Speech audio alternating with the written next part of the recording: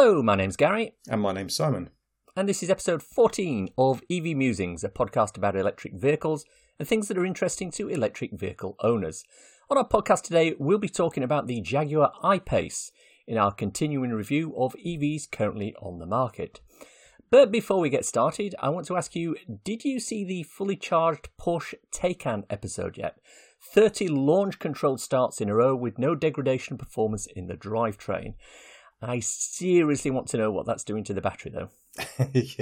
I to be honest, I watched this multiple times. It was like the, dare I say it, the heydays of Top Gear. So, where you'd find a really good episode and it was really fun and likely factual at the time. So many, many years ago. But yeah, I looked at it and I thought, that's really cool and really quick. And Johnny was clearly having a lot of fun. But yeah, I'm not convinced. I'd like to see the stats of the battery because everyone knows, it's like the multiple fast charger type situation. The more you do those, supposedly, the more degradation it does on the battery. But for something like that, as powerful as that, and doing those multiple times, time after time, that battery's got to be cooking, or at least have the most ridiculously good battery management system. Like blocks of ice under the battery.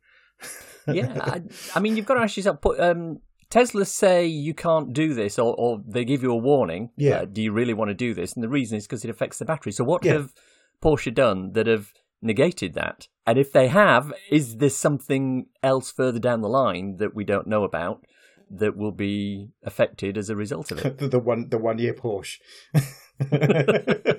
It's like you can own this and you can drive it really fast on a racetrack for about a year before it dies.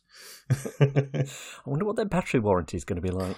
6 months, or depending on how you drive. There's a warning you have to sign up to. It's like if you're going to drive it like a complete nutcase, then it's 6 months. Otherwise, it's 8 years. Love it. Our feature topic today continues our series on EVs on the market. In recent episodes, we've discussed the BMW i3, the Kia Soul, the Nissan Leaf, and the Renault Zoe. This week, we're looking at the first UK designed and built EV, the Jaguar I-Pace. The I-Pace is the first and only full electric BEV produced by the Jaguar Motor Company. It was released last year and is proved to be quite popular in the UK. If you speak to people who own them, they all tend to like them. One owner who will be helping us today is Gary Whittaker, who runs the iPace Owner YouTube channel, and there's a link in the show notes below so you can catch up on that. This is definitely a fairly high-end product aimed at executive-level people and those with a reasonably high level of disposable income. Another prime market for this is company car buyers who are looking for an executive-type vehicle but want to limit the amount of tax they pay for benefit in kind. The recent government announcement regarding the removal of BIK tax for EVs is a good reason to look at this car. Yeah, so the I-Pace costs almost £61,000 in the UK, with the equivalent of around €82,000 in Europe. The cost per mile of range figure on this car is quite high at £259 of purchase price per mile of range. The I-Pace comes with a 90 kilowatt-hour battery, of which 84.7 kilowatt-hours is usable. This gives a good buffer at the top and bottom end to protect the battery at higher charging speeds. The battery port on this car is side-mounted at the front on the left-hand wing. According to the WLTP cycle, the official range of this vehicle is around 292 miles under normal operating conditions. In summer, this will be higher. In winter, this will be lower. High speeds, such as those on motorway, will also reduce the range. The real-world range averages 235 miles, but can dip to approximately 165 or go up to 340, depending on the weather, the speed, and the type of road you are driving on. Use the average of 235 as a good estimate, though. As Gary Whittaker said, I will get 200 miles range out of it. That's more than enough for me. I know some people like to drive further than that, but 200 miles for me is more than enough driving. As with all EVs, efficiency is a better measure of the car's range. The I-Pace has a real-world efficiency of 360 watt-hours per mile. This translates to 2.7 miles per kilowatt-hour. For a vehicle with a 90 kilowatt-hour battery, that's not particularly good. The similarly equipped Tesla Model S 90 with a slightly bigger and heavier battery will do 300 watt-hours per mile or 3.3 miles per kilowatt-hour. I spoke at a recent EV meet with someone who owned one, and they said that the insistence that Jaguar had on adding a real grille to the front of the car was one of the reasons the efficiency wasn't as good as it could have been for this vehicle. Gary Whittaker addressed the topic of efficiency when we spoke to him. The one they always talk about is the efficiency. I'm not really worried about that. It's a Jag after all. It's basically a 454 sports car. You don't expect sports cars to be particularly efficient. The iPace uses CCS for DC rapid charging and Type 2 for AC. With CCS, it can charge at a maximum of 104 kilowatts with an average speed of 85 kilowatts. The rapid charging curve on this vehicle is fairly flat when it comes to 50 kilowatt charging, staying at top speed until it hits around 85% state of charge. Then it tapers down quite rapidly to preserve the battery. In higher speed charges, this vehicle will peak at 104 kilowatt hours, around 30% of state of charge, and will drop from there until it reaches 50 kilowatts at 84% state of charge. Then it follows the charge curve of the 50 kilowatt chargers. A typical recharge time on a 50 kilowatt charger will be about 75 minutes for 10% up to 80%. On an Ionity or BP ChargeMaster 150 kilowatt charger, it'll be 44 minutes for the same charge from 10% to 80%. For AC charging, the onboard charger limits the current to 3.7 kilowatts on 11 kilowatt chargers and 7.4 kilowatts on 22 kilowatt chargers, which is a little bit low. If you're thinking of charging this using the granny cable, be ready for long charge times. 43 hours for a charge from 10% to 80%. So you're going to need a home charger if you've got one of these, definitely. Wow. Similar vehicles in this space include Tesla Model S range, the Audi e-tron and the Mercedes EQC. All fairly high-end, top-of-the-range luxury cars. This market is quite small, but there are Jaguar owners who will stay within the mark. There are, of course, those who will swap and change as often as they wish. Sales in the US for this product have not been as good as Jaguar would have liked, however. The iPace has all-wheel drive using motors front and back to produce 395 horsepower and 513 pound-feet of torque. It'll do 0 to 62 in 4.8 seconds, which is not bad, and the speed tops out at 124 miles an hour. In terms of performance, it's one of the better performing EVs out there. I've been in one, and the acceleration is certainly acceptable. It's not Tesla ludicrous mode speed, but nothing else is really. It's very well spec'd inside with a head-up display, good sound system, driver aids such as lane keep assist, adaptive cruise control, heated electronically controlled seats, and that fancy little no-touch opening of the boot where you just wave your foot underneath the rear bumper and it magically opens. It's a full 5-seater with good room in the rear. Despite this being a new car for a reputable brand, there have been one or two teething issues with it, mostly to do with the software control and displays. We asked Gary Whittaker what he didn't like about the iPace. I did reverse into a lamppost not so long ago because the reversing camera had significant lag on it during the time I was doing the reversing manoeuvre. At least that's what I'm blaming. I should probably pay more attention as well. But yeah, and one thing I found is that parts are taking a very long time to come to the repair shop. At least that's what they're telling me. So it's been in the repair shop for quite a while. Parts are also very expensive, which you wouldn't not expect with a Jag. I mean, that's what you come to expect with luxury car brands. The other thing is the navigation system, or at least the infotainment system. The centre console, I've had the problem where it went blank. There's an easy fix for that. The dealers should know about it. I'll let Gary Whittaker summarise his overall feelings for this car, and then we'll come back and just wrap up. So yeah, overall, I love driving it. It's a great EV experience.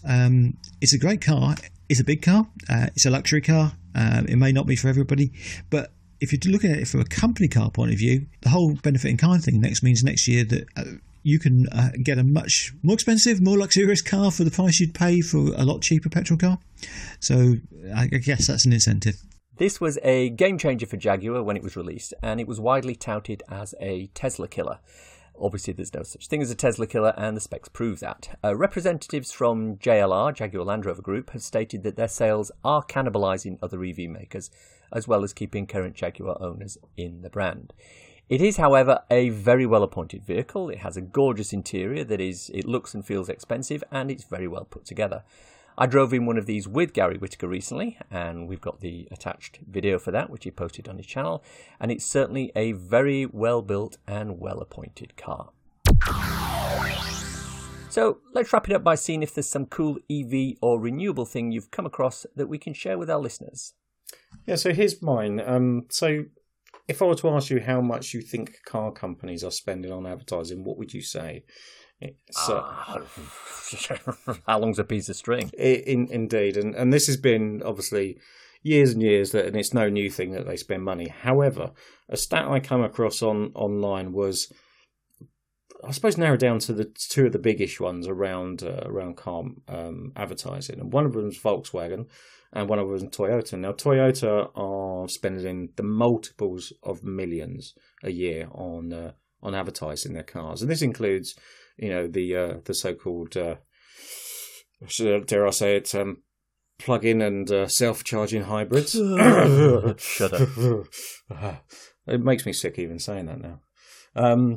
And Volkswagen, which is approximately about 3 or 4 times the amount. So again, in the multiples of millions of dollars or pounds, whatever you want to say, but it's in the high numbers. Now, take a relatively new to automotive industry Tesla. How much do you think they advertise on their cars? Well, intuition would say that to get the kind of sales that they've got in the time period that they've got, they must have spent an absolute fortune on advertising. No. Tesla spend 0. Absolutely what? Nothing on advertising.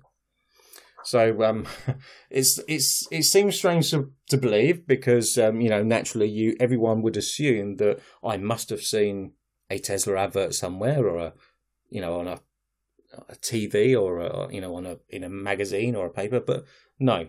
So why don't Tesla need ads? Every other car manufacturer, every other product in the world needs ads. Well, this is because every supercharger is basically an ad for the entire product lineup. Every time you floor it at a light, that's an ad. Every customer talking to their friends, that's an ad. So this sounds familiar, right? So the way I put this is, it's the Apple approach to a degree. Whilst Apple advertise and probably spend a lot, most sales are via people showing the product either in store. So now they have, these nice, lovely open stores. You wander around and, can pick up the product and look, or by friends. Certainly in the early days when I got my first iPhone and I showed it to my friends, that's how they bought it. That's how they got into Apple products in general, and certainly the iPhone. And if you look at how Tesla are doing it, and to a degree Polestar as well. Now the stores aren't as many, I suppose, as they used to be. But that in itself is a telling sign that even that they don't think is necessary. So they've reduced those back. But you walk into a Tesla store, it's literally like walking into an Apple store. Me and you walked into that one when we went to see the Model 3. And it's like walking into an Apple store. There's no hard sale. They're there to show off the product. You drool over the product, and inevitably you're probably going to buy it. And you go online and buy it. You don't buy it there and then in the shop. They send you to a website and you go and buy it. It just seems nuts that like 10 years later, and they're not spending any money on advertising. What I also found interesting was a tweet that I read today. I think it was from Fully Charged Dan from the Fully Charged show. And he basically posted a screenshot of 4 newspaper clippings or newspaper reviews from the time that the iPhone came out. Yeah. Or 4 quotes. And it was Steve Ballmer saying the iPhone, no, it's never ever going to take off. And one reviewer said BlackBerry and Nokia have got nothing to worry about. And somebody else said the iPhone, an all-in-one phone that does everything, no, it will not catch on. And it's interesting, I see the similarities there between Tesla and Apple as well. Yeah, and where are those other companies now? That's a very good question. I'd just like to say other products are available. We're not just Apple lovers. So if you do have an Android, same principle applies. My cool thing is the announcement this week that InstaVolt are starting to roll out 125 kilowatt chargers on their network. They're currently offering 50 kilowatts like Polar and most of the other charge networks, but with the universal plaudits that Instavolt are getting for having reliable contactless charging with double chargers at most locations usually. The fact that they've not responded to the Ionity and BP ChargeMaster faster speed rollout was surprising, but now they've dealt with that. Obviously, with faster chargers such as this, you're starting to look at, 15-minute charge times for certain cars that can accept that higher speed of charging. The newer chargers will go mostly to brand new locations, but they are also retrofitting some current 50 kilowatt chargers. The first one identified for retrofitting is the Starbucks at Corfe Mullen near Bournemouth, and further down the A303, the Route 303 restaurant in Honiton, Devon, which was recently voted one of the most picturesque charging locations in the UK. However, earlier this week, I noticed that my nearest Instavolt, which happens to be quite close to their headquarters, I believe, has been upgraded. So I popped down there and I used it, and they're just as easy and straightforward as you'd expect Instavolt to be. Plus, they've got fabulous new screens instead of that scrolling LED display of the 50 kilowatt chargers. I was there about 22 minutes. I put in 17 kilowatt hours, which took me from 23% to 80% at a cost of £5.71. Having said that, I peaked at 50.4 kilowatts in a car that can supposedly take 80 kilowatt maximum, but I suspect the battery hadn't warmed up enough, as I'd only driven about 12 miles to get there at fairly low speed. It is also worth remembering that these are 125 kilowatt shared units. This means that two units together share the 125 kilowatt feed. If both are charging at the same time, the maximum speed will be reduced for each one to no more than 62.5 kilowatts each. Wow, that's pretty good though. I mean, obviously my car only takes 50, but we all know Instavolt are, great, reliable, easy to use. Yes, they're in the higher price bracket in terms of price per kilowatt, but it's nice to see that these companies going, do you know what, we're just going to either upgrade or everything new will be like 125. BP are doing it, Fastnet are doing it, GridServe will be that and more. It's happening. These whole kind of rollouts of the higher speed chargers and networks are just starting to flood the country. Now, it will take time, but I think, again, we covered this on a previous episode, but the death of that motorway hindrance, I think, is not far off, to be honest, because why would you need to go there? There's so many around these areas now that you don't have to stop at motorway services for this sort of stuff anymore. Indeed. And one of the things that I found particularly satisfying about this is that even though they've gone up to the higher speeds, they're not charging any more per kilowatt hour. No, that's hopefully a good sign. Let's hope it stays like that. Yeah, definitely. And that's our show for today. Hopefully you enjoyed listening to it. If you want to contact us, I'm the EV Side on both Twitter and YouTube. And I'm the real Gary C on Twitter. If you're wanting a quick reference ebook to read on your Kindle, I wrote a little something called So You've Gone Electric. It's available on Amazon worldwide for the measly sum of 99p or equivalent, and it's a great little introduction to living with an electric car. Links for everything we've talked about in the podcast today are in the description. If you've enjoyed this podcast, please subscribe. We're available on iTunes, YouTube, Spotify, Google Podcasts, or wherever you get your podcasts. Please leave a review. 5 stars if possible. Please. As it makes us feel as it makes us feel loved and helps us know we're not just shouting into the void here. Can I also ask you to recommend this podcast to 2 people you know? Subscribe them to the podcast, please. Just take their phones and just subscribe them. Whatever you need to do. Help get the word out to everyone. Thank you very much. Thanks for listening. Bye.